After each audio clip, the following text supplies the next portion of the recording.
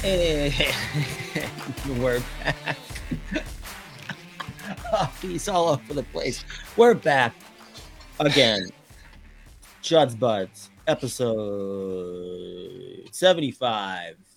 As always, your host, Budz. As always, joined by my good buddy, Mr. At State of Hoppy, who appears to be all over the place. Welcome to my life. This is the most relatable we've ever been. Hoppy, how we doing? Yeah, I mean, you nailed it. It really wouldn't make any sense after missing a couple weeks now recording if we weren't all over the place. And I remembered, like, right as I clicked the video for the intro, that I had beers sitting in the freezer. So I'm like, I better go get those, because if I leave those for the whole episode, bad things could occur. But yeah, we'll see. I was wondering that was very funny because I looked away as you disappeared and I looked back. The video, the feed or the stream started and you were nowhere to be found. And then your forehead just came out of nowhere. You were diving back on the seat. That's effort right there. We love that. But yeah, we're back after once again, shocking. We did call this last time we did this, that last week was probably not going to happen. Or there's a good chance that somehow it would get messed up, and I didn't tell you what happened, but shocking, I lost internet again, and it went out for about 9 hours. That was nice. So we didn't do it, which was brutal, but I mean, we are back. We did not do the thing that we said we were going to do, and then eventually towards the end of the last episode, we're like, yeah, probably not going to happen, but we're back this week. What's going on with you? Where you been? How was your last couple weeks? What do you got going on? I mean, as we were pre-planning, I haven't had shit going on lately because I'm basically using every ounce of freedom I have left through the middle of November at work to do a big swing out east that starts in Boston. And if we end up dying, like, it's probably a fitting way to go out. So that's right. We're going to hang out for 4 whole days in Boston, and then the cave. 2 in Boston. Yes, that's true. It's gonna be interesting. We'll see if we make it out, but I'm looking forward to it. I guess we can just go right into hockey stuff. There's been a lot going on since we last jumped on here. I'll let you pick. Where should we start? I mean, might as well for the first listener question, because this will just really irk Isha. I wasn't even going to put it on the outline, but now that it's here, we gotta. The Q, new fight rule, fucking sucks. Thoughts? Yeah, and I'm pretty sure that we had known this was coming for a while. I don't know if it was a thing that like was dead set on happening this season. But yeah, the Q, they're banning fighting. You'll get ejected, and then there's going to be a suspension and whatever. So again, something that we've seen coming. I mean, whatever. I guess people have their strong opinions on both sides. I guess I don't really know why it's as big of a deal as it is, but I don't think this is something that's going to like take hold in other leagues. Like there are people that think like. They'll say the NHL is going towards the no fighting thing. It's like, it's already like pretty close. But I don't ever see like a situation. Cause I mean, anytime that the NHL wants to implement a rule, they start with like the junior leagues of the AHL and like trial runs and everything. I don't see this possibly. This is so different. Like there's no chance like that this ever makes it to the NHL. Like if it does, I think it's going to be well beyond the time that we're watching hockey anymore. Because like, first of all, I think 99% of the players don't want it to go away. I think they're like, they do a poll sometimes and it's like, pretty much everybody in the NHL agrees that they want fighting in the league. So I'll never see it going anywhere. But yeah, I'm not really going to throw a huge fit over the QMJHL banning fighting. It is what it is. They don't really fight that much in that league anyways. And that's Isha's favorite league. Did I talk to you about this, or maybe it was Isha? But most likely Isha. I'm pretty sure what happened here is the Q basically like saved a bunch of those teams like Quebec actually saved those teams when COVID happened and they had to do a full shutdown. Like they basically kept them all afloat financially. And this is one of those levers they're choosing to pull because of it. Like, yep, we saved your ass, so no more fucking fighting. And it is. That's a strange thing to cash in. I don't know. I would have pushed my chips on something else. But yeah, Isha like hates that any league gets rid of fighting, but because he hates the Q and rips on them getting rid of fighting should kind of make him happy because now he just has another reason to hate them. Yeah, he doesn't have any. Yeah, I mean, I think everyone should continue to flood his live streams whenever he does them to talk about how amazing the Q is and how progressive and amazing and forward thinking that league is. And it's really that's where the best hockey in the world is played. Is the QMJHL. Yep. I think everyone should head on over to Isha's live streams and chime in. Which apparently last time we said to do that about there were a couple of people that actually did it. A couple of you did, and we love you. Yeah, we love you for that. But yeah, I guess it's official. So I mean, I don't watch a ton of the Q anyways. There's only a handful of players who I am interested in tracking over there. David Spacek is not going to be there next year, so I don't have really any other reasons to track it anyway. So I'm not overly concerned. I don't agree with it, but I also don't really care that much. I don't know. Is the Mayu kid still there? And I don't know how much it's really going to change the league. What? Is the Mayu kid still there? Who? Logan Mayu? He's in the O. Oh, he's in the O. That's a bummer. Yeah, he's on London. He just has such a French-Canadian name that I assume. Right. Yeah. Yeah, so there you go. Q, they're not going to fight anymore. So, whatever. And, dude, good for them, I guess. I've been responsible lately. I haven't been drinking much, so I'm kind of like priming the liver back. So I got a couple of things my brother brought me from the small podunk town of Decorah, Iowa, that just so happens to have the two best breweries in Iowa. First one here we've got is called Pulpit Rock. The beer is Saftig. I don't know what it means, but it's like okay looking can art, but it is a delicious IPA. There's a painting of a can there. Yeah. What do you got? That does not look like your normal triple IPA Bud Light.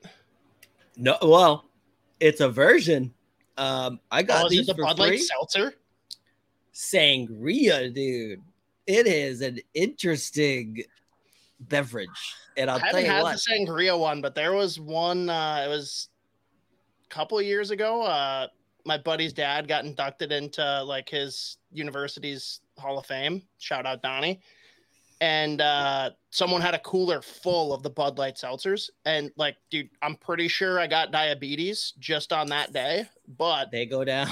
They are delicious. Yeah, dude. I'm not convinced it's actually a seltzer. Like it's basically like just a sugar bomb that gets you a little buzzed. They tell you what, they go down quick and they come out of nowhere too. I don't know if the sangria version makes it like the QMJHL of seltzers, but whatever. They're not bad and they go down terrifyingly fast. So that's what I figured. I'd just give it a go here. They're pretty good. So yeah, that's I guess what we're drinking. Yeah, I'll have more to come, but yes, that's what we're drinking. And I guess we can get into the first wild topic. Philly G, Philip Gustafson, Gus Bus, 3x375. What do we think here, Z? Hey, we love it. I mean, that's, I was curious to see I feel like that was roughly where some of the estimates were coming in. I thought that was more for a 2-year though, not a 3. Right. But I feel like, I feel like in terms of term, I saw like 2 and 3 being bandied about, like, and it's always weird too, how like, especially like the difference in what the price tag is so crazy to me from like a 2-year or a 3-year. I'd have to look to see actually how old he is and everything. It's different for him because of UFA. The third year is the UFA year that you're buying, which is why I thought for 3 years it'd be higher. So I'm thrilled. Yeah, exactly. So it's always crazy to me, like it does feel like it's always the 2 and 3 year. That's just like a big gap in what the expected salary is going to be. So, I mean, if you lock in Gustafsson at 3 for less than $4 million, I mean, after the season he just had, obviously he's going to have to continue. But like, especially you look at like the defense in front of him shouldn't get any worse than it was before. Pretty much the same or even better. I mean, I don't really see like a world where like last season becomes some major outlier for him. So, you know, you buy 3 years at under 4, the cap hit. And you're buying more time for Wallstedt to eventually come in. And that is appetizing, obviously. So I can't find anything to complain about. Love that they got for the 3rd year.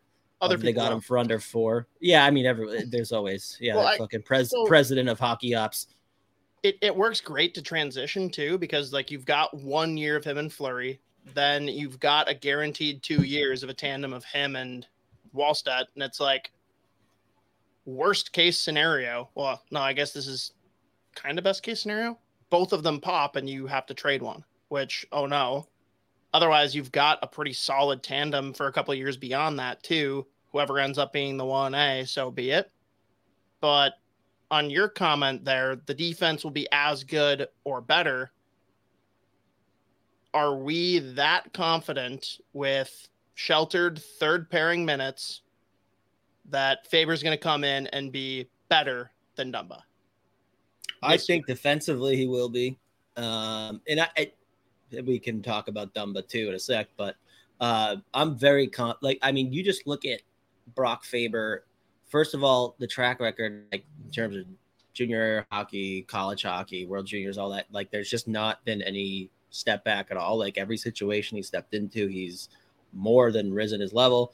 Obviously, he's only getting better. But like like we talked about this last time we talked about Brock Faber, like how well he stepped in to that playoff series against Dallas. Obviously, they lost 6 or whatever, but like at no point throughout that series was anyone thinking like, oh, maybe he's not ready. And that was an incredibly difficult playoff series for your first like real games, because I mean he had the couple games there in the regular season that were throwaway games anyways at that point.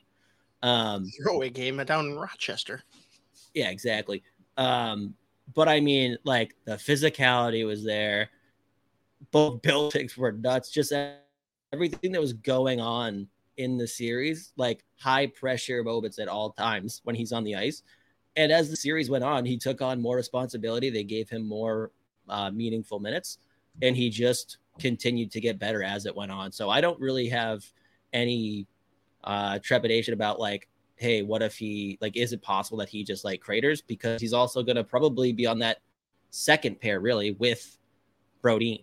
So the fact that now he's going to probably be playing with Brodin, like I don't really see a world where, it's some major step back from a guy like Matt Dumba, who people can shit on him all they want. Like realistically, he wasn't as bad as everyone has tried to just make him out to be for years now. And again, like you're just getting this young kid. I love that it's going to be probably with Brodin, who is one of the elite defensemen in the NHL. And I think that's such a fun pair, not in terms of like huge offense creation, but like the skating ability, the defending ability, it just like the transition game. Like I think it's going to be, if they can just like click, which I think they will pretty easily. I think that's going to be a pair that's going to end up logging huge minutes. And I think Faber's going to be a big part of that defense pretty much from day one. So yeah, I don't really have I have no worries about how that's going to look for Faber in the Wild. So I agree with you long-term. I still think that it's a totally different dynamic to come in and play a way different role. Like he's playing with Brodin, which helps, but he is getting the big boy minutes. He's going up against McKinnon's line, right? He's going to be taking Bedard. And do I think that he'll adapt into that? Sure. But the first, call it 10 games, that could certainly be a little bit of a wake-up call, and people will probably overreact because he has a couple of bad games early on. And I think by the time playoffs roll around, should the Wild be a part of it, I think he's locked and ready. Yeah. So my internet went out up until the 10 game thing. So I've already, like you said. Yeah, just nod and smile and say, yeah, you nailed it. Yeah, you nailed it, dude. But I should actually, and you may quite literally have just said this, so who knows? Yeah, here we go. But I mean, like you were saying at the end there, like, I'm not expecting to come in and immediately, like, no mistakes, I'm not at all throwing that out there. Like, he's going to have his ups and downs because it's going to be his first full 82 game season. So obviously there's going to be high points, low points, but I think just the overall body of work, I think it's going to be a dynamic pair. And again, like, I think it's a lot different too than him being on like a sheltered third pair, just because playing with Brodin is kind of just like a set sheltering as is, just because Brodin does so much for that pair already, where he's going to be doing a whole lot of work too. But they're both defensemen that make their partners' lives significantly easier. And I'm curious to see what it does for Brody, because obviously like there's been times where he's had to save that pair, like get him out of trouble. And at times, like when Dumba has been in that, like those like funks that we see him in, that we had seen him in for the past couple of years, there were times where Brody's play took a hit too. But I'm very curious like what it actually does for Brody to have a young stud like Faber, whose game kind of mirrors a version of Brodin's game too. So I'm very curious to see like what it does for him. But yeah, I'm still very confident. Oh boy. Like again, I think it's very different than him being on the third pair sheltered minutes, but his partners like Klingberg or Merrill or whatever. I still think it's different. It's going to be interesting to see, right? It's going to be like, he's going to be in a tougher situation with a better partner. Like, what are we going to see from that? And like we're both saying here, I think over the course of the season, positive. Early on, calm the fuck down if there's speed bumps. That's it. Yeah, like, early on, he's going to make one unbelievable play and everyone's going to go nuts. And then, like, next shift, he might, like, cough one up, like, turn over right in front of Gustafsson, whatever. And be like, oh, no, he's not ready. So it's going to be both. I'd like, beg people to just, like, not react to I mean, you can react to the moment, but don't make it some like proclamation of who the player is immediately. I know that's not going to happen, obviously. Like, we can never expect people to be reasonable. I'm just like, especially as a defenseman, like I just like beg people to be like just a little bit more patient, but I know it's hard and people don't want to, so it is what it is. But again, I'm loving the idea. He's only got 2 points in the first 10 games. What a fucking loser. Yeah, exactly. Yeah. I mean, going on with the third pairing though, when's this Addison deal going to get done, or is it? Yeah, so we're still waiting. Speaking of losers that shouldn't be allowed to play because they're just not good at hockey and are uncoachable in every way. Right. Yeah, they're evil. Actually, they're terrible. On and off the ice. Yeah, still waiting. And as I've said all summer, I pretty much I'm almost never looking at Twitter anymore. I'm not really like keeping up exactly what rumors are. Like, I found out about the Karlsson thing, which we'll talk about for you. Like, I found out like probably an hour, 2 hours afterwards, which during the season, that's never the case for me because that's all I do is. I mean, in fairness, I haven't looked at Twitter in a couple of weeks here, right? I haven't seen any kind of traction one way or the other. Oh, yeah, I think Maynard's back. Half back. Can you still hear me? This is all right. I think I'm back, folks. Hoppy might not be back. Maybe I'm the problem. I think you're the problem. I think I'm the problem. This is my life is a joke. I haven't seen any traction one way or the other. Have you? I have no idea. But they have I think they have 1.6 million in space now. Which, I mean, considering how much I'm just going to keep riding this train. How much Dean Evason hates him as a person and a player should be triple the amount of space they need to sign a loser. Yeah. I'm sorry. I'm just kidding. Well, no. Wait, look at that. I just looked at Twitter. Trending Addison. Oh God, that might be football. Yeah, it is. And baseball, actually. Some dude named Addison. They must all be losers. There's so many. You know what? It turns out Addison, pretty popular name, first and last. So precisely 0 of these Addison trending tweets are about Kalen Addison, as it turns out. But yeah, that means to me there's traction. Way. To me, that means there's traction. There's something going on. Well, it's funny too, because Russo's kind of like gone back and forth over the summer where he's like, yep, they fucked up. They need to figure it out because he is the only one qualified to run the power play. But then the very next tweet or X that he sends, it's like, yep, they're basically going to go to him with a gun and be like, you're going to sign your qualifying offer and you're going to say thank you. So I don't know what's going to happen, but and again, like, and my opinion hasn't changed, where I think if they, and I can't imagine that this is actually their thought process and the approach. If they really entered the offseason being like, oh yeah, we're going to trade him. That is like an unbelievably massive mistake to me. Like, it, again, as you said, we saw, yes, he has his warts, obviously, because he's a young defenseman. Quite literally the one guy that could run that power play, and he was doing it extremely well at the beginning of the year when they were actually letting him do his thing. So I know that he's going to make the turnover. He's going to make the bad play. He's going to misread. He's going to leave guys open. Like, it's going to happen.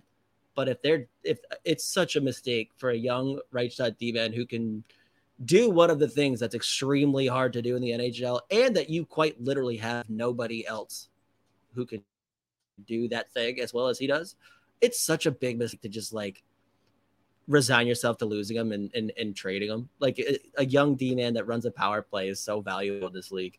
I mean, we've seen it. There's plenty of guys that have made long careers just being able to be power play guys, like, you know, the guy they traded for last year. Good for him, by the way. We'll see what happens here. Getting someone to pay him a contract. I know, dude. Toronto's we'll see if Kayla has it. What a weird collection of hockey players they've assembled again. They do this every fucking year, and they're still over the cap. Like, even with LTIR, I think they're over. So yeah, it's gonna be real interesting for them. Yeah, dude, Kyle Dubas is totally the fucking problem. Before we get into that, though, we got a question here from John Robinson. Z, give me 2 to 3 D prospects that you think are most likely to be in the lineup alongside or adjacent to Brock Faber in the next couple of years. Yeah, I mean, a couple that I think have chances to be, you know, in that time frame. I think Lambos obviously sticks out, just in terms of like the ceiling and the overall style of game there. That's a guy that he's able to be a solid defensive player, but he's also capable of running a power play. I don't know if he'll be a top power play guy, because I think there's times where he's excellent at it. There's other times where he's just like making bad decisions still. So that'll be, you know, something I'm sure is going to be worked on for a year or two in Iowa. I don't think he's ready to play in the NHL. I don't think he's going to be like flirting with games this year, but I think in that 2 to 3 year time frame is a reasonable, expectation for him to be making his stake to be a full-time defenseman in the NHL with Minnesota. And I mean, the steps that I think like a guy like Damon Hunt took last year, I think that's another guy. This is going to be a big year for a kid like Ryan O'Rourke too, but those are the guys that are probably the closest. I still am a huge believer, obviously, in guys like Kyle Masters. I think he's still 3-4 years away. And there's other guys. We'll see what Spot Check's year looks like this year in the AHL. And there's other guys there. Even a guy like Simon Johansson, who... Your internet is quite a debacle right now.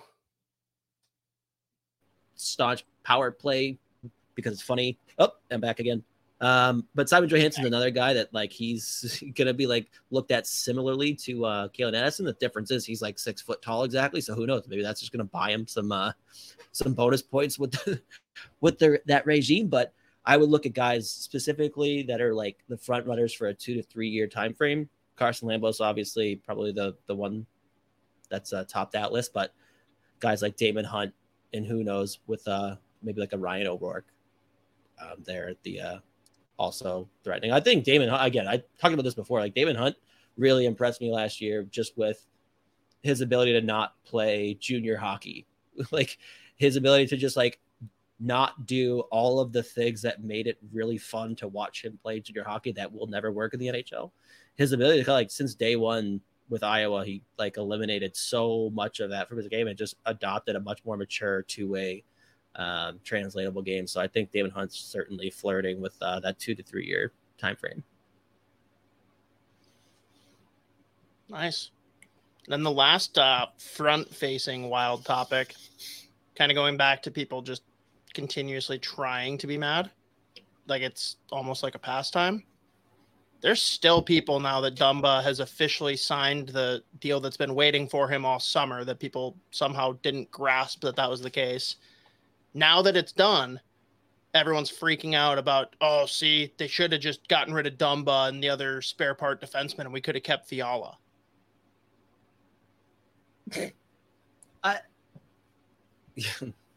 Again, thank God I'm like rarely on Twitter at this point in the summer. Are people really going nuts about that? That's a real... We'll call it the like 10 to 15%, but yes. How does that even... Okay, whatever. The fact that people are going to keep doing this is crazy to me. I'm sure it'll be like just forever. Wrong. Like, it's something, it's not even accurate. Like it's just like something. Like, tell me now that Dumba's gone, how do you make Fiala work in the salary cap? Like how? It's fucking whatever. Hang on. Nope, Z, I got it. This is perfect.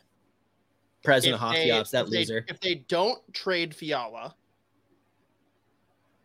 and they just don't have Boldy anymore, they could basically give up Boldy, Ugrin, and Faber to have Fiala back.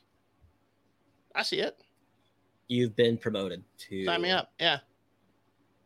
President. Twitter will vote me as the new GM and president. Yes, which is a monumental. And you know what? It's fucking Judd Brackett's fault too. Yeah, you know what? I fucking hate that guy. By the way, dude, have you reached out to him yet? Because we are going to have to go see his place when we're out on the Cape. No, we'll go. I haven't, but we're going to have to. We'll definitely go there, though. I'm curious to see if, because I mean, said he follows you on the Twitter that you don't ever check, so. Allegedly. We're going to that restaurant, though. Anyways. I'm aware. I'll ask Russo, see what he's like. Yo, tell Judd.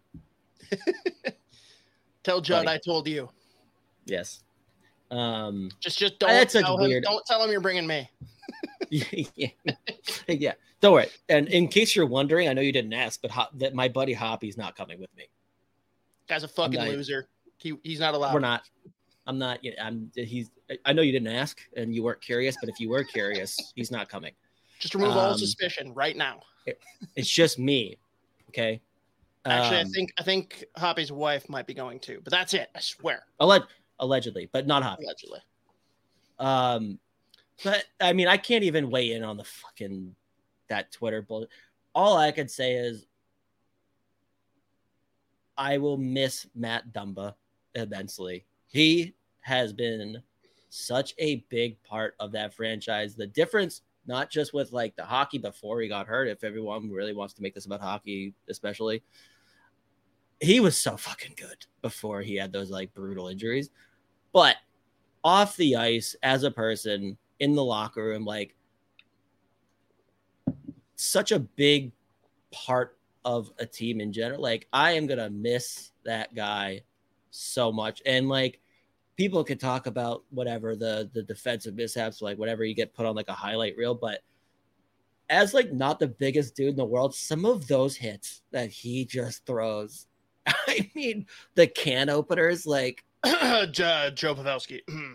Oh, that one. Who was it? And then was it last year too?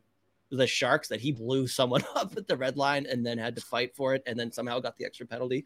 I mean, he kills guys every couple of games. he's on the highlight tape for so many different reasons, whether it's like just an absolute clap bomb, like ripper, he scores some sick goals, or it's a bad mistake where it's a turtle or a highlight reel goal for the team, or he's just blowing guys up. Like, he's so fun if you're not actively trying to like be mad at him on the ice. But either way, like a guy that literally poured it out every goddamn game. Like, I'll miss like when someone else was scoring or someone was fighting, he's on the bench going nuts. Like, just the ultimate team guy and such a beauty. He was replaced, though, in that department, dude. Yeah, Duhaime is a fucking maniac when anything's happening. Like, he's not saying words. He's just fucking screaming noises. Well, specifically, now that since you bring Duhaime up, I'm thinking of when Duhaime fought Logan O'Connor. After he hit Kulikov from behind, and both Middleton and fucking Dumba are on the like over the boards, like losing their fucking mind. That was so funny. I love that shit though. Dumba was losing his mind, just like you walk like if you're on that team, you walk a locker room, but he's in the room. They're just like he just puts you in a good mood. He's just such like I don't know. I love that guy. I'll miss him. I'm really sad that it ended, especially the way it ended too. Just like. Yeah. You got it, like, oh god, like he was playing some of his best hockey in the last couple of years, which kind of makes it sting a little bit more. And now, hopefully, Wild fans will at least kind of realize what they did and how they fucked up. And he will, but he better get like one of the biggest standing O's when he comes back in his first game back in Minnesota. Like, he's just the best, dude. I love that guy, and it sucks that he's gone, but hopefully, and like Mateo's saying right here. Him, Zucker, and Cooley, like people are going to attend Arizona games for the first time in a while in Minnesota. Yeah. But to Mateo's point here, are you with me that both Dumba and Zucker are literally there as a 1 year like stopgap until the salary cap goes up and there's more opportunities available? Yeah, and so I was just about to say, big part for the young group, like Mateo's, like Dumba's such a good guy to have on your team. If you have a bunch of young kids, like he's like the perfect guy to have in that room. And again, Jason Zucker's right there with him.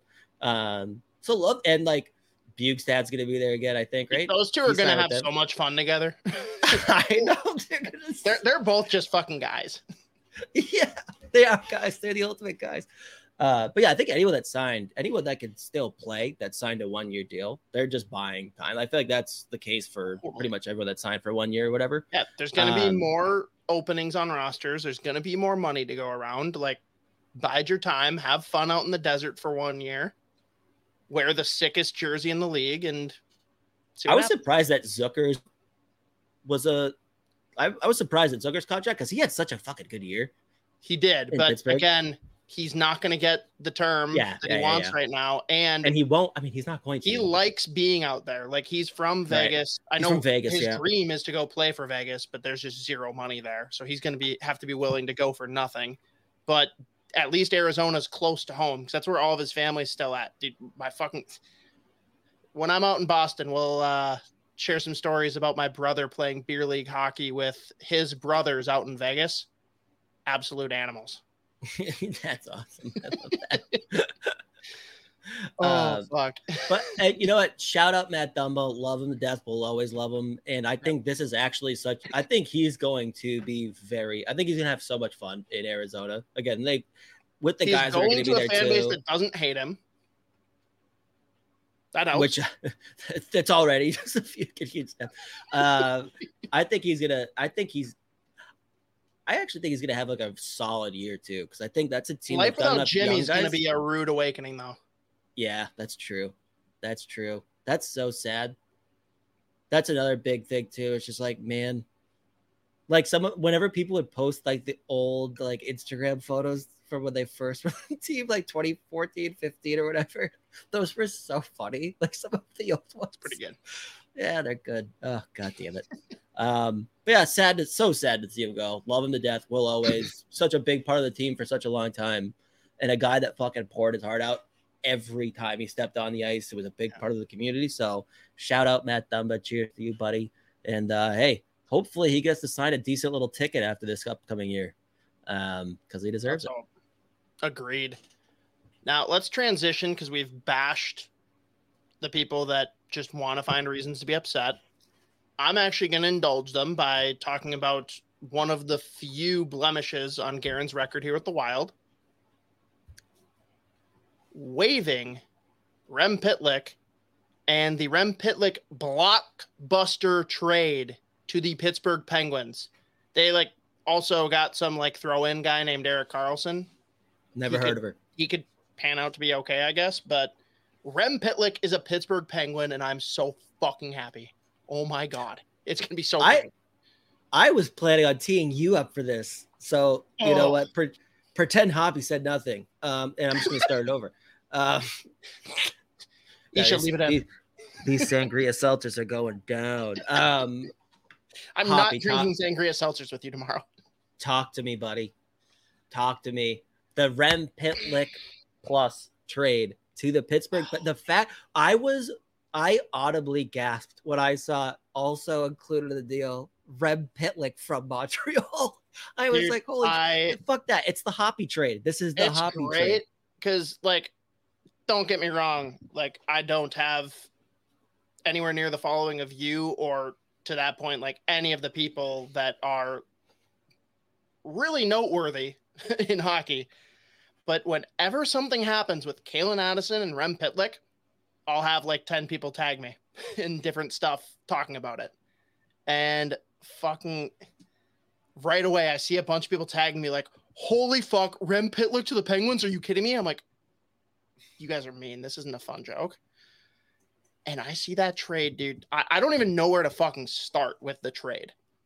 Kyle Dubas is a fucking G. Everyone that's questioned him ever, you're a fucking moron. Oh my God, I have my GM. I love him so much. This never would have happened if I didn't meet him in Tampa. That's what I was gonna say. I was gonna say, dude. I was just like, did you plant this in his ear before he even became the Pittsburgh Penguins general manager? So hey, just so you know, there's this guy Rem Pitlick who's a stud. He used to be on one of these teams, by the way. I wish I could have planted that. I wish. No, what I need to plant now is, you got the old bull. Now you need the young calf. Because if he can pick up Rhett Pitlick, I'll piss myself. Because right now, he's not even listed in the top 10 prospects for Montreal. Get that fucking boy, which I don't even know, dude. It pisses me off that I don't fully understand the college player rule. When do you become a free agent? Is it based on years in college? Is it based on years since you were drafted? I just don't fully understand it. And I feel like he should be a free agent after this season if he waits it out. No? How old is he now? So yeah, he's a junior, but he was drafted in 19. Right. So there's certain rules for the draft which are different than the CHL. So what how Minnesota, because CHL kids can sign and college kids can't. Yeah. So and there's a certain amount of time that they have to sign. So Josh Pillar that Minnesota had, they traded for futures to St. Louis. I'm pretty sure that I had read too that based on the timing and he hadn't signed his ELC yet, that he was going to end up re-entering the draft. Which is always great. Yeah. Which is always crazy to me. That'd be pretty fucking cool to draft a 24-year-old. Yeah. Right. Yeah. I can't remember exactly what the, I feel like it is the 4 years though. I don't really know. There's so many stupid little rules inside the CBA that I'm always just so confused by. I'm I don't really have time. I will just watch them play and figure out the rest later. / I'll just go look at Russo's Twitter feed. Or I want to know right now because I want to know if he's going to be fucking available.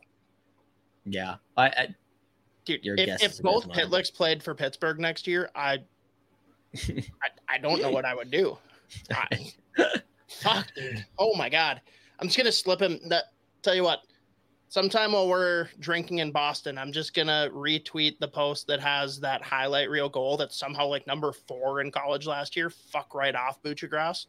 But yeah, that's brutal. I'm just gonna tag Dubas in it and be yo. Maybe I will have to find that clip from Step Brothers 2.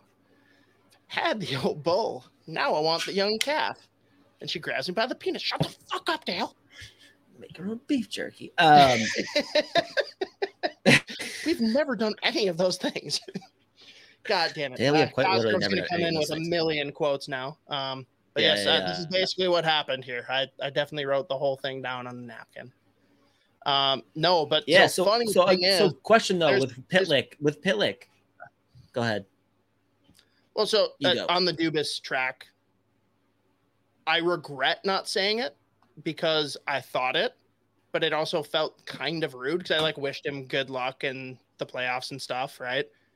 But a year before he got traded to Pittsburgh, I saw Jason Zucker at one of his charity events, which was literally just an all-day drink fest at Lord Fletcher's, which was awesome. And I actually convinced him that he had been traded to Buffalo, and that was back when you did not want to be traded to Buffalo.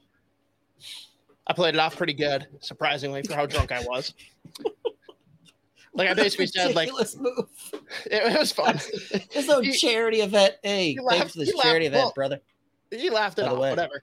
But I told him, I'm like, you need to play for Pittsburgh. You're going to end up there. And sure as shit, the next year he was gone to Pittsburgh. I bought the jersey the second the news broke. There's no chance that someone bought a jersey before I did. And I wanted so badly to tell him, like, hey, if Toronto's a bunch of idiots, we'd love to have you in Pittsburgh. Mm-hmm. And it would have just cemented my legacy of the Pittsburgh Whisperer. But I didn't do it. I just talked to him. So, yeah, well, you manifested it. But on an actual hockey note, though, Pitlick to Pittsburgh is so interesting to me specifically because, like, somehow he's continued to he's like, I think right now is in the couple of years that he's been in the NHL, his shooting percentage is still like 20%. So, like, when he was in Minnesota, it was like 46. I told you the story of how I got the jersey, right? No. During the game against Seattle, in Seattle, we're watching it, and he scores his second goal, and I had like 10-ish people tag me saying, like, if he gets the hat trick, you have to buy a jersey. And I'm like, fuck it, I'll do it. And I made the post saying it, and the second he got the hat trick goal, bought the jersey. Yeah. Yeah, oh yeah, that's right. That's right. That was incredible. And then still, I don't think I'll ever beat the fact that Guerin signed it. Now dude, what if I got Judd'z to sign it saying, thanks, Bill? Oh my God. You have to. I need it. You have to. God damn it. All right, you can continue along your line of questioning. Only play 80s Joel. God damn it, Cosgrove. Give it, like, with what Pittsburgh really needs, and I'm not saying out and out this is a for sure thing that's like, oh yeah, no doubt he's gonna continue to do, but a guy that can just somehow convert chances and chip in outside of guys like Crosby and Malkin and Gensel, especially now that Gensel's going to be out for a little bit here. Like, I can't possibly imagine a world where, like, I mean, who knows? Maybe this is just Rem Pitlick's career where he's just shooting 20, 25, 30, 35% every year somehow. But, like, a guy who gets you, like, so, I mean, like, a middle of the lineup guy who gets middle of the lineup total time on ice every game that somehow just converts chances when he gets them, like, 1 every 5 times. Isn't that kind of like, and this is, okay, let's not bear, like, this is the Karlsson trade. We all know that we are making this all about Rem Pitlick because it's funny, but that's kind of like one of the areas that Pittsburgh desperately needs. So I kind of wonder if he just, like, finds himself in the perfect situation, wherever he ends up in that lineup, and kind of just becomes a huge piece for them. Like the year that they had, the first year of Danton Heinen, really, when he just came in and he was unbelievable. I think he scored the first goal of the year. Can this be our Danton Heinen, Z? Like, can we cheer for him together? Yeah, of course. What do you mean? Obviously. I'm glad he's not fucking Montreal anymore. I know. I just, like, with Heinen, it was easy because he was a Boston guy. That's my guy. I didn't know if Pitlick was enough, but good to know. Oh, yeah. So here, I kind of like if he could just do his thing really and just like get like 10 to 12 minutes a game and like still shoot 20%. Like that's kind of like the perfect fit for Pittsburgh too, right? That middle six. But now I will let you go off on you didn't really want to. This is still the Pitlick trade. Talk to me. Erik Karlsson and Letang on the same team, dude. I mean, they might account for 40% of the scoring on their team. Why can't this be 2016 though, when like literally Erik Karlsson almost single-handedly beat the Pittsburgh Penguins to go to the Stanley Cup final? Like, this is all going full circle. The stars are aligning. But let's just go to post I made when it happened. I power ranked the trade pieces. I'll work from the bottom up. It's 1 to 10. Number 10, moving the 2024 first. Not ideal, but guess what? Don't fucking care, and it's top 10 protected. Number 9, moving the 2025 second. Number 8, moving Legare, who really didn't look like he was ever going to pop or have a chance in Pittsburgh, which is a bummer because people had pretty high hopes for him. Number 7, moving the salary cap and age of Jan Ruda. Number 6, moving just the player himself, DeSmith, which, dude, I don't know if you listened to Chicklets, but apparently like the day before that happened, Colby Armstrong was golfing with DeSmith and his dad is like a big hardo for the Habs. And because like Colby had a cup of coffee there, he like begged him to sign his like golf bag. That's a Canadian's like styled one. And the next day he got traded and Colby like texts DeSmith. He's like, "Hey man, really sorry to see you go, but you better go out to the garage and sign your dad's bag." I listened to it today. It's great. Number 5, not trading POJ, which I thought was for sure going to happen. I thought either him or Ty Smith were going in that trade. One of them was necessary. The fact that neither of them moved is insane to me. Number 4, they moved Petrie's contract at his age with his no trade clause. Nuts. Number 3 we'll come back to because that's the subject matter of the question you just asked. Number 2, adding Rem Pitlick. And number 1, getting rid of that godforsaken Mikael Granlund contract. How did he do all of these things and still pick up the Norris winning defenseman? He is a god. If Ron Hextall didn't fuck things up so bad the last 2 years, imagine what that trade could have looked like and what the team could look like now. It blows my fucking mind. It is the stupidest thing ever, but Kyle Dubas just pulled off what I think is the most lopsided Pittsburgh Penguins trade that I've ever experienced, and there have been some lopsided fucking trades. You got the Phil Kessel trade. You've got pretty much any trade Ray Shero ever made. And, oh my God, it's just, yeah. Tough look for Toronto, letting go of Kyle Dubas, who is just absolutely dominating life. So, Karlsson, was there a question or just how excited I am that him and Letang are playing together? That was my question. It's fucking incredible, man. And it's even cooler that, like, you kind of expected this to happen anyways, right? Like, because Letang is, like, a good guy. He's about the team. But, like, the fact that a couple of weeks ago he came out and said, like, I have no problem not being on the first power play if we pick up a guy like Karlsson.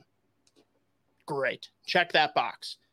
But now you've got a top 4 that is, like, it's perfect. You've got the signing that Dubas pulled off already.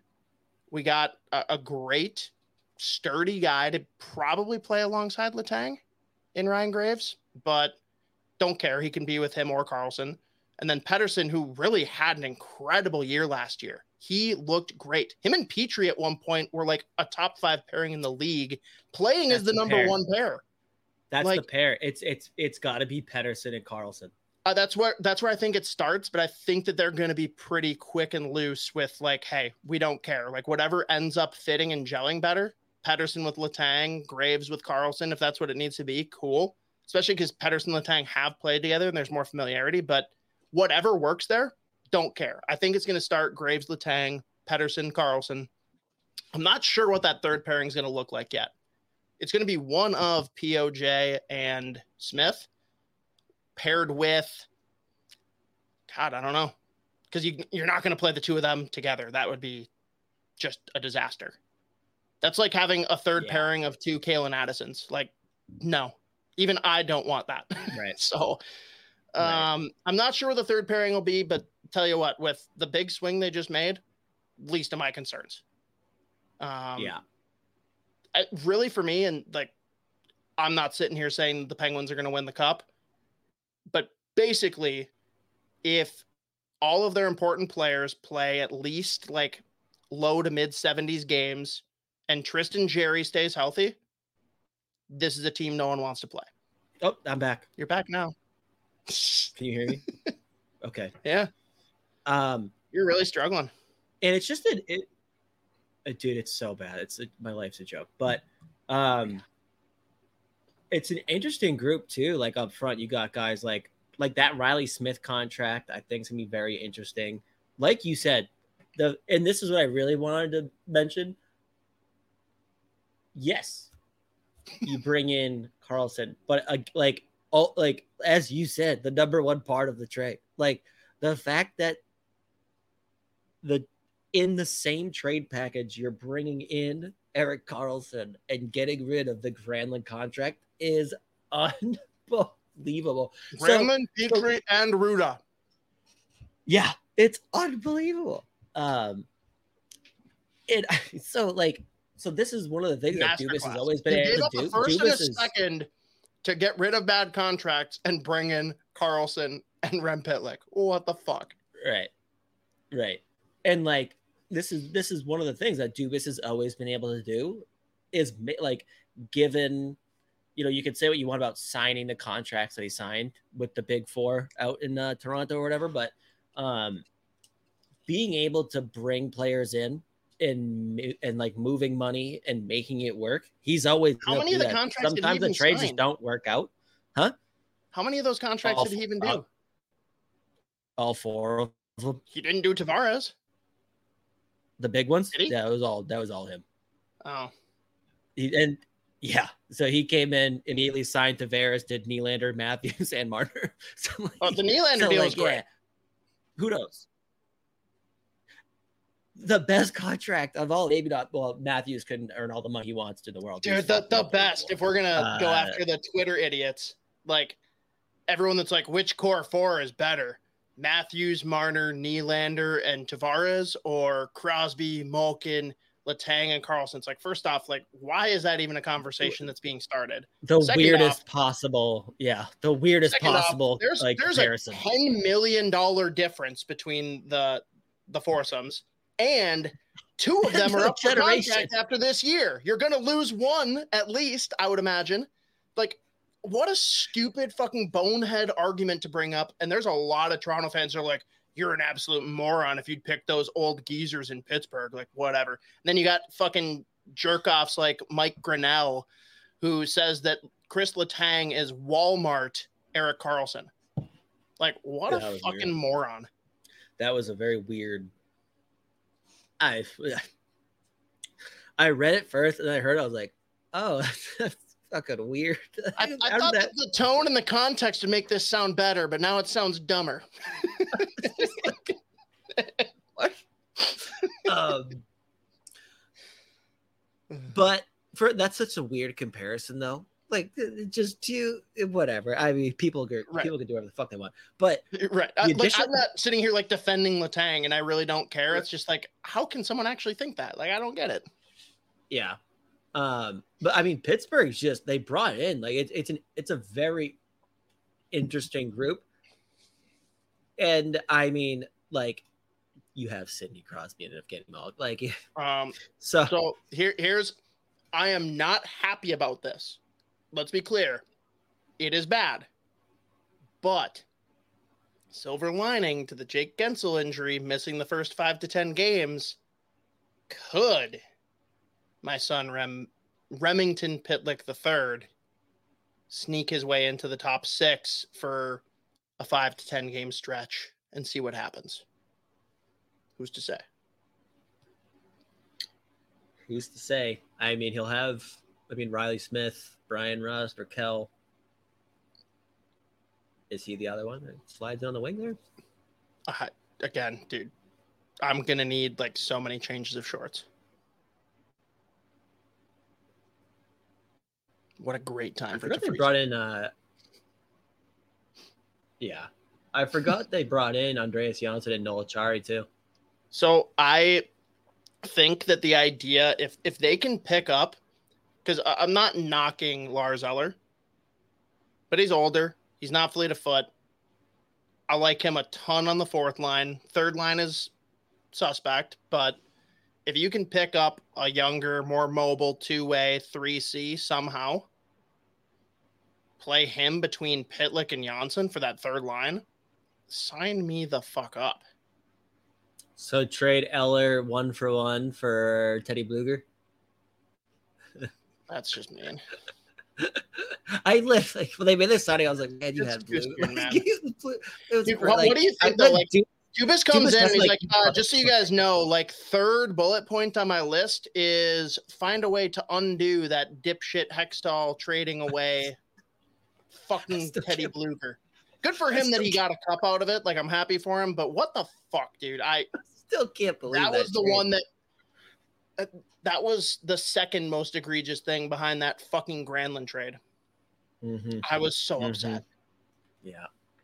But I'm happy for you. I'm happy for you. After like the fucking Hextall Burke era. You'll never hear me say a bad word about Brian Burke because I fucking love that guy. Like I think he's wildly entertaining personality. I read his book. I think he's just like a good dude. And I love him. So I'll never say, I'll just blame it all on Hextall, which I have no problem doing because that's easy. But I'm happy for you. But by the way, on the Noel Acciari thing, one of my favorite players. But the funniest part about Noel Acciari is his build. He's 5'10", 210 pounds, which is just nice. But when you look at him, like, oh, he's 6'2". I like Acciari as a player for sure. No, he's a real good. Well, he solid bottom six somewhere in there guy. When he went to Florida and he got top 6 minutes, he fucking scored 20 something. Like he was like fucking unreal. So he is a solid defensive player that has enough, like he can play. So and he's just like, he's so funny, like a wildly entertaining. So good for him. And again, good for you, buddy. I'm happy for you. But we made it a whole hour. I'm not going to sit here and pretend that like I'm this like tortured Penguins fan. Like there have been dark times. Yeah. There have been years where there were expectations and the team absolutely flamed out. But like by and large, I got nothing to fucking complain about. Hextall was a donkey and somehow made moves that I don't know how anyone that's hired as an NHL GM besides like Peter Chiarelli could make those moves, but whatever. Like we're in a good place now. There's at least a window of 2 or 3 years here where they're going to be pushing the chips to the middle. That's all I ask for. I just want them to try and contend for the last couple of years of Crosby, Malkin, Letang. That's really all I've ever cared about. Yeah, and when I say I'm happy for you, I think it's more about like the it's mostly Rem Pitlick, and I appreciate it. Yeah, yes, that is a major part of it. But the avoidable, boneheaded decisions that have been made that legitimately fucked up, like fucked them out of a couple of Crosby, Malkin years. That's more so where I'm coming from. But I'm just happy for you. I'm just happy specifically for Pitlick, though. Well, I appreciate it. And as soon as you guys trade for Scheifele, I'll be happy for you. Yeah, we're fucked. Not really, though. Defense is still solid, so that's good. All right, we can rip through this. We can even leave off the last topic and save it for next week. But we'd be remiss if we didn't talk a little bit about prospects being the cornerstone of the show. Break it down for everyone.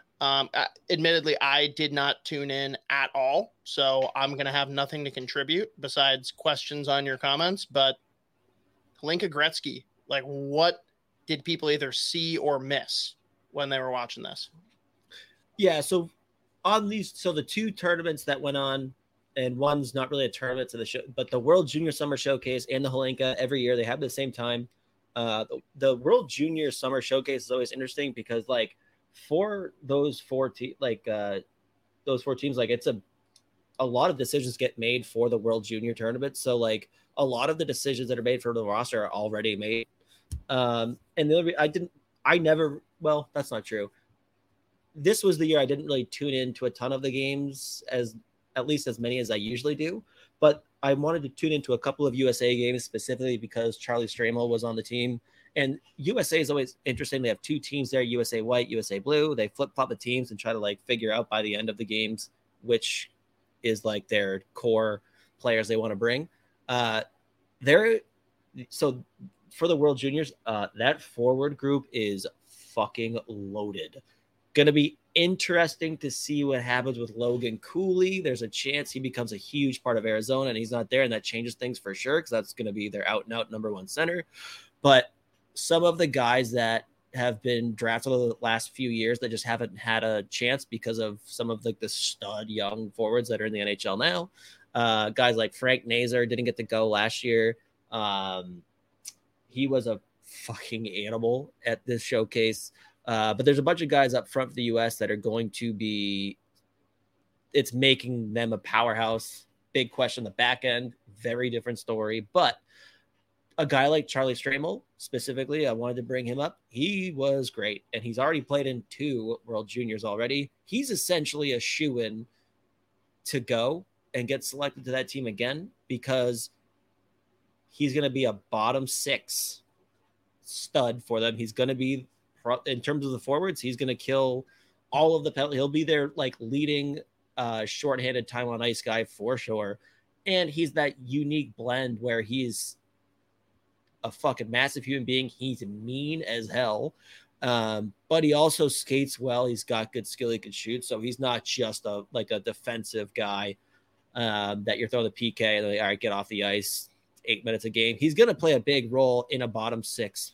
He's going to play a big role in a bottom 6 role, but will be a big part of that team. He's a shoo-in, and he played great. He was really good at the summer showcase. The few games I actually tuned into so I could see. But the one that I did pay attention to, I watched a lot of the games, was the Holinka, which is one of my favorites because that really kicks off the draft season every year. So like for 2024, this is the tournament that really starts off. Like this is where guys get their names out there.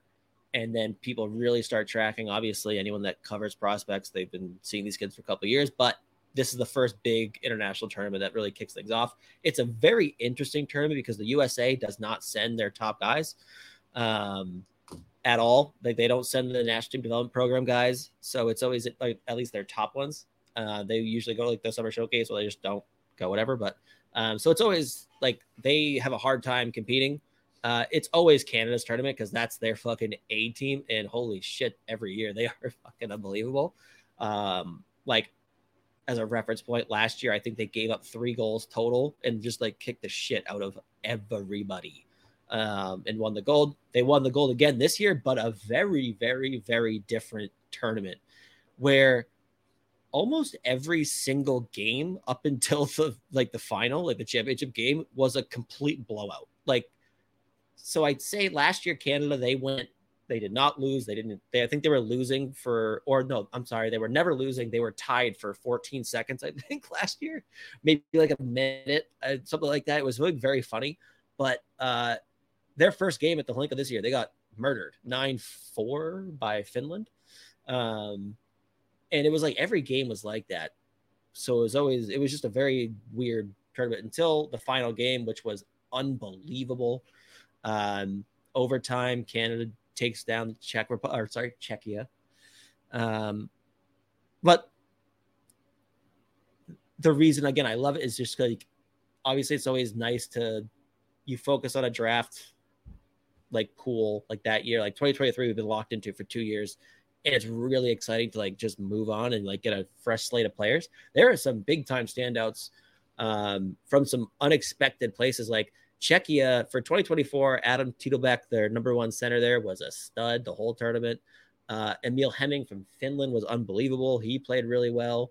A couple guys from USA played solid, but the big one that stood out like every time I watched for Czechia was a 2025 prospect, Adam Banach, who I think he was like accounting for like 60% of their points and was a complete stud.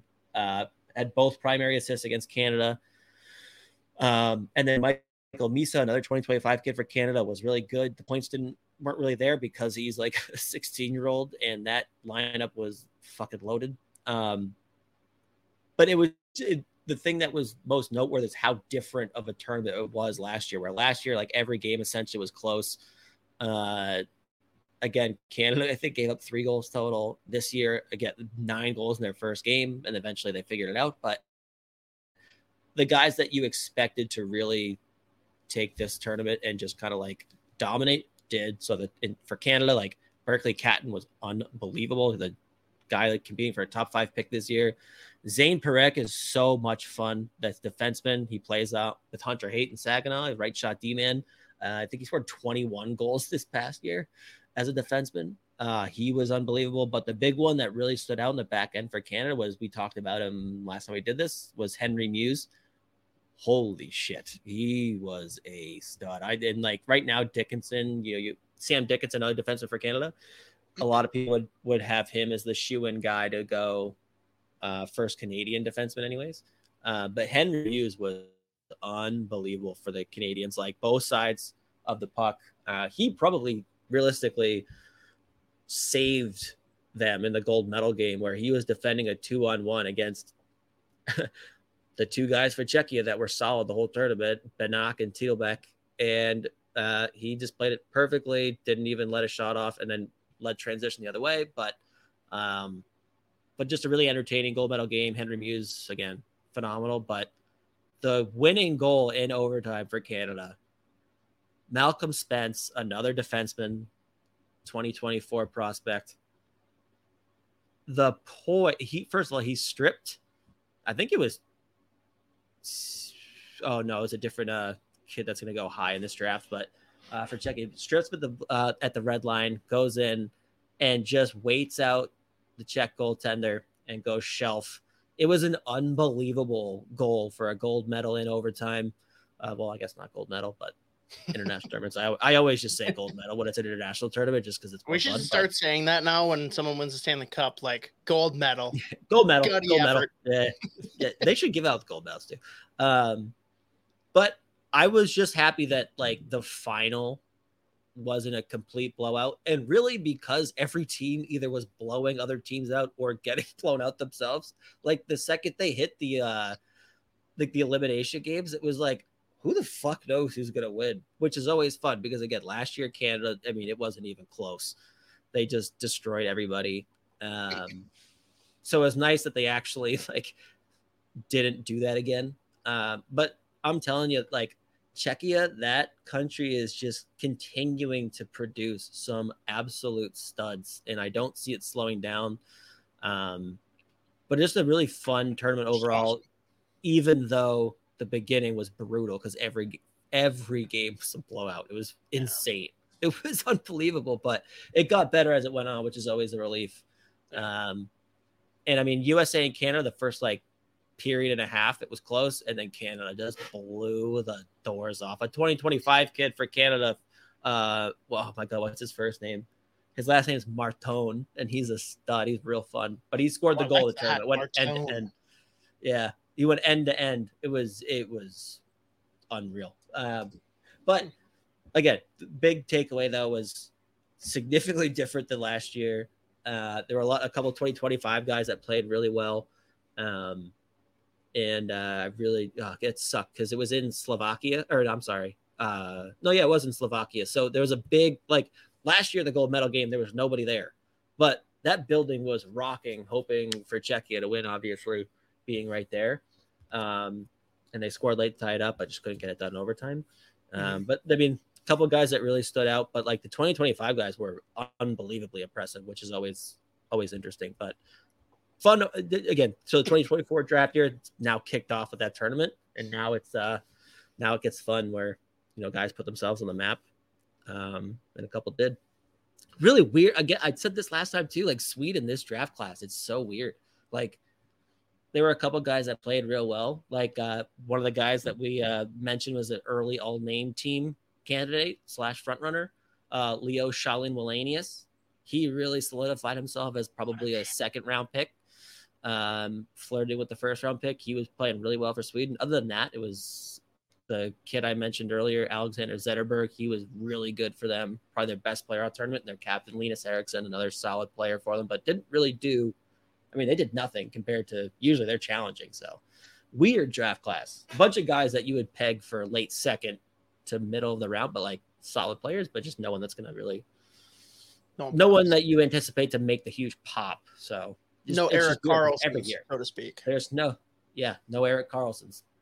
Sad, hate to see it, but always fun. I love that tournament every year. Fun. And I gotta defend you a little bit here. I know you're beating yourself up for a second saying Czech Republic instead of Czechia. One of our friends who runs a different Minnesota Wild podcast, for you, Z, we'll just say it's the one that had concerning wall paint color in their background. When they were talking about that location, they said Czechoslovakia, which is vastly more offensive. It hasn't been that in a long time. A long time for a good reason. Well, the one thing I can't remember. I think it was on Chicklets. Like Char, I think it was when Char was on Chicklets. They're like, "Hey, by the way, why are they like? When did Czechia become like? Why is it that?" He goes, "I'll be honest, I have no idea." Yeah. They were like, "Oh, okay." Like he goes, "I don't know. I don't really know the reason, but apparently it is." Now, not in disrespect, but just for the intrigue of the topic, let's say that it was one nation still, Czech and Slovaks. Where do they rank as far as a nation for hockey talent at that point? Because both groups are kind of a squirrely bunch that keep on being right on the fringe. Both are skyrocket. I mean, both of the, like, they're taking massive steps. Czechia. Right, but if you put them together, dude. Oh, yeah. Oh, that's what you're saying. Yeah, I'm saying if it's one nation. They're already, like it they're already was. competing. They're already competing. Look at the world, right. the real I'm world. Saying, are they pushing for top 3 or is that too much? Well, and here's the thing. This is why the fucking like geopolitical thing is so fucking annoying, because who knows with Russia anymore? We have no idea. Okay, Russia's out of it for the next couple years, I think. With current teams, if it was one nation of Slovakia plus Czechia, are they a top 3 nation or not? Basically, we're looking at U.S., they've Canada, shown that Finland, Sweden. Are they beating 2 of those? Yeah, I mean, they have been, and they have been like this past World Juniors. The Czech, like they go and overtime against Canada. In the semis, Slovakia overtime against Canada, like with decent chances to win it too. Holinka, Czechia, right there. 2 years ago, I think Russia beat Czechia in the final of the Holinka. Like, so they're now, right there. They're already challenging. It's not even a question mark. They're challenging. Let's be ridiculous now.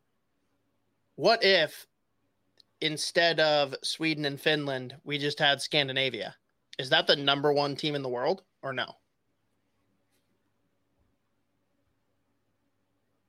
That's very interesting, because actually there's kids from plus you got Norway, whatever, but no, that's what I'm saying. Norway's produced, like, there are a couple kids coming from Norway and Denmark that are solid. I mean, my guy. Is Denmark Scandinavia? I thought it was considered part of it. It might not be. I might be making that up. I believe. I'll allow it.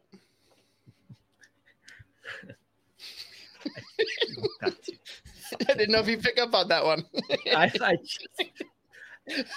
The hand motion really got. I need a sombrero. Sorry.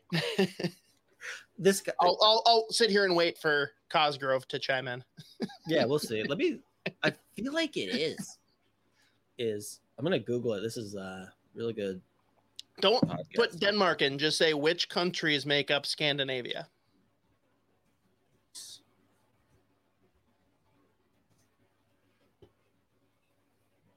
And of course, Isha's in the chat saying that Canada would still win.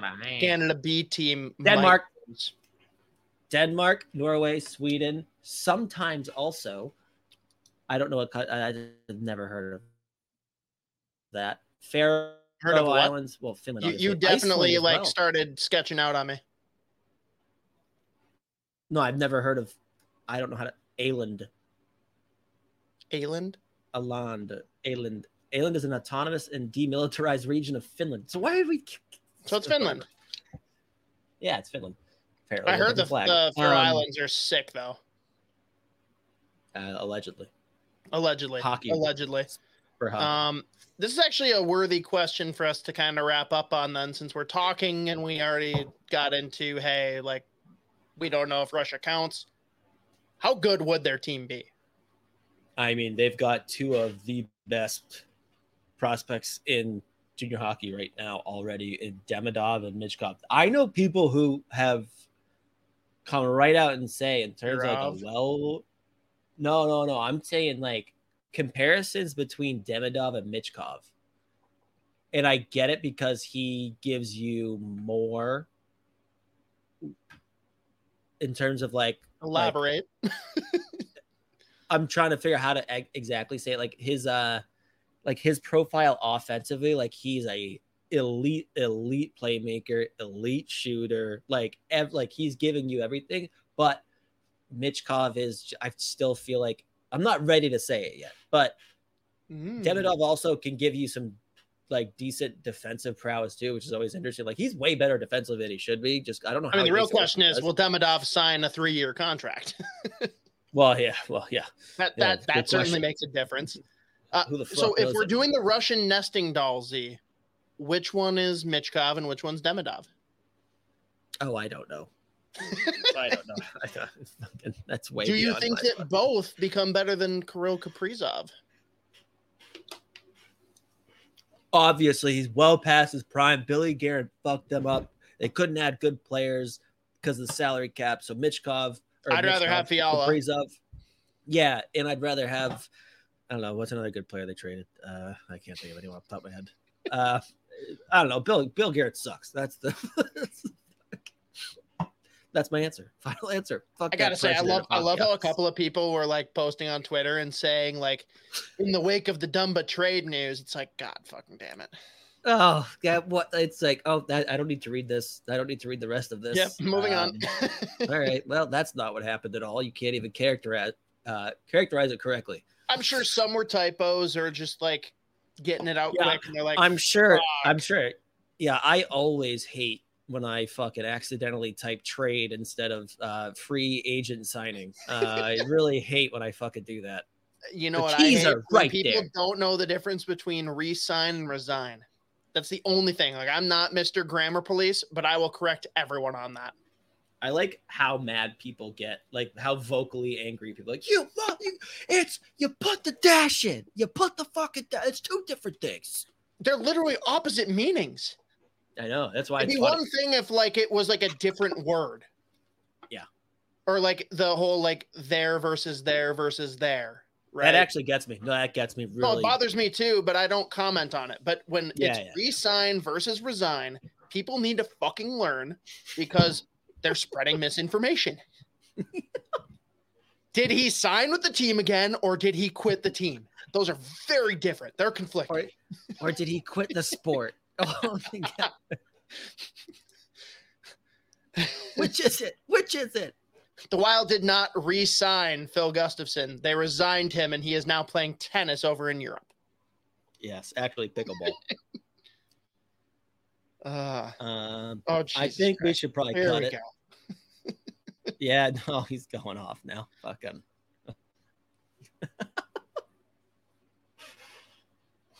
Oh my God, the next one. Yeah, I'm not putting that one up. We'll play. Not putting that one up. Sorry, Sean. We can't have them seizing our YouTube channel for that. Nah. But you got us to laugh, so. Yeah. Well, anyways, hour 22 in. I feel like it's probably a good place to cut it off unless anyone has any further questions. No, just got to say, my last 7th Avenue pizza for like 2 weeks.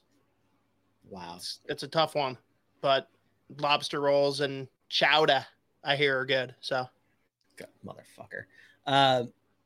The next time, by this time next week, people will be listening to us after we finally hung out in real life.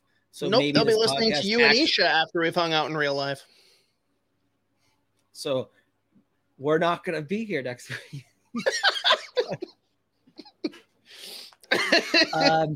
Who knows? Maybe this week it'll be the end of the podcast. Who knows? Maybe it'll be, I mean, do we need to like air grievances here, Z? Like what is it specifically about Isha that bothers you so much that you don't want to record with him?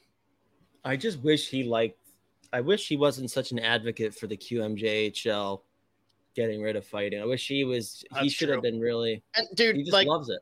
He won't stop talking about it either. WWE as well. Like he's way too strung up on it. Like he thinks it's a real sport. I think it's made up theatrics. I don't know. You just really hate it. You hate to see that kind of stuff. It's hard for me to gel when he's just going off about how terrible fighting is in hockey and life, and then how amazing how amazing the WWE is. Dude, he's way too into the province of Ontario. That's kind of a turnoff. Dude, I get it. Yeah. You like cottages, but calm the fuck down. Yeah, I get it. Leafs forever. Go Leafs, go. Whatever, dude. Well, Leafs, Blue Jays, Raptors, they're all Canada's teams. So yeah, when they're good. We should wrap it up. Okay, well, shout out Toppling Goliath. One of my favorite beers from them, and I just had it for the first time actually from their tap, transported by a jug, and it's delicious. Even better than in a can, but the can is still incredible. It's got a T-Rex on it. What's not to like? Yeah, can't hate that. Oh, wait, no, you're in order. Yes. So this is why I hate the QMJHL. Can we get back to prospects? That doesn't sound like you. You'd more be like Paul Rudd said something recently. Look at us. Anyways, we gotta call it now. We gotta call this. Thanks for tuning in. I might see you next week. Hoppy definitely won't. Hopefully my internet works. If not, then I'll see you in 2 weeks, where Hoppy I think will. I will be back then. Yeah, okay. We'll have to dive back a little bit deeper into the 2024 draft pool. Just because I know we hit the top 10 plus 3 that were in the teens, but we'll throw it out to the followers and see if there's any players they want us to cover. Yeah, and preseason in Europe is kicking off. So I watched a bunch of the J20 games today for the preseason. So a bunch of 2024 guys in there. And I'm sure we'll sprinkle in 2025 as well, just because there's so many killers. Oh, my God. Because there's so many that are playing so well. And we'll see you then. Please fucking end it.